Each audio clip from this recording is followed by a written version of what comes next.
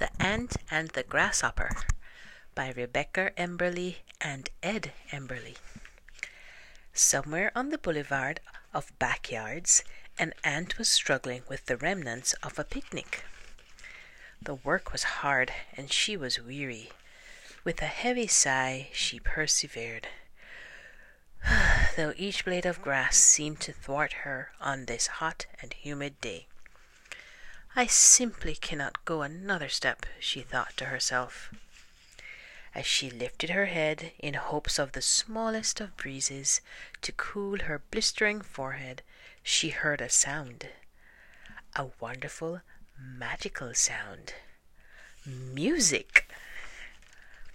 With a great heave, she shouldered her sticky burden and moved in the direction of the sound. She came upon a grasshopper and his buggy band, making music with complete abandon. The ant had never heard such joyful noise. She smiled, which on an ant can look a little strange, and listened to the music, her antenna twitching to the beat. The weariness seemed to leave her little ant body with every note they played. When the music stopped, the grasshopper called to her, "Hey there, baby.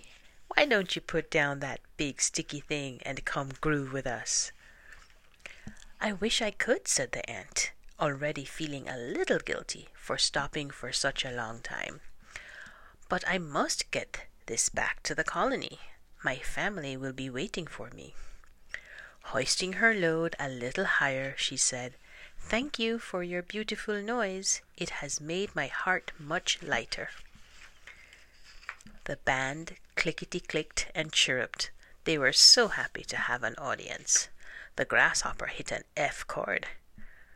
"We will play for you then, all the way back to your colony." Turning to his bandmates, he rasped, "Put on your walking shoes. We're hitting the road." The band was all abuzz. The beetle was especially excited as he was the newest member of the band and had never been on the road before.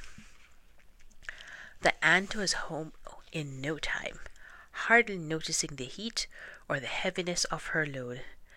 "You have made my job so much easier," she said. "Your magical music moved me along. How can I ever repay you?" The grasshopper thought for a moment. "Well, baby, our music might be red hot, but we like to be cool. Sometimes it's hard to catch a break out there on the boulevard." The ant smiled her funky little smile. "It's cool under the ground in our colony. Please come and share your music, and we will have a party." "Come on, everybody, we're going underground. Laissez le bon temps rouler. Let the good times roll."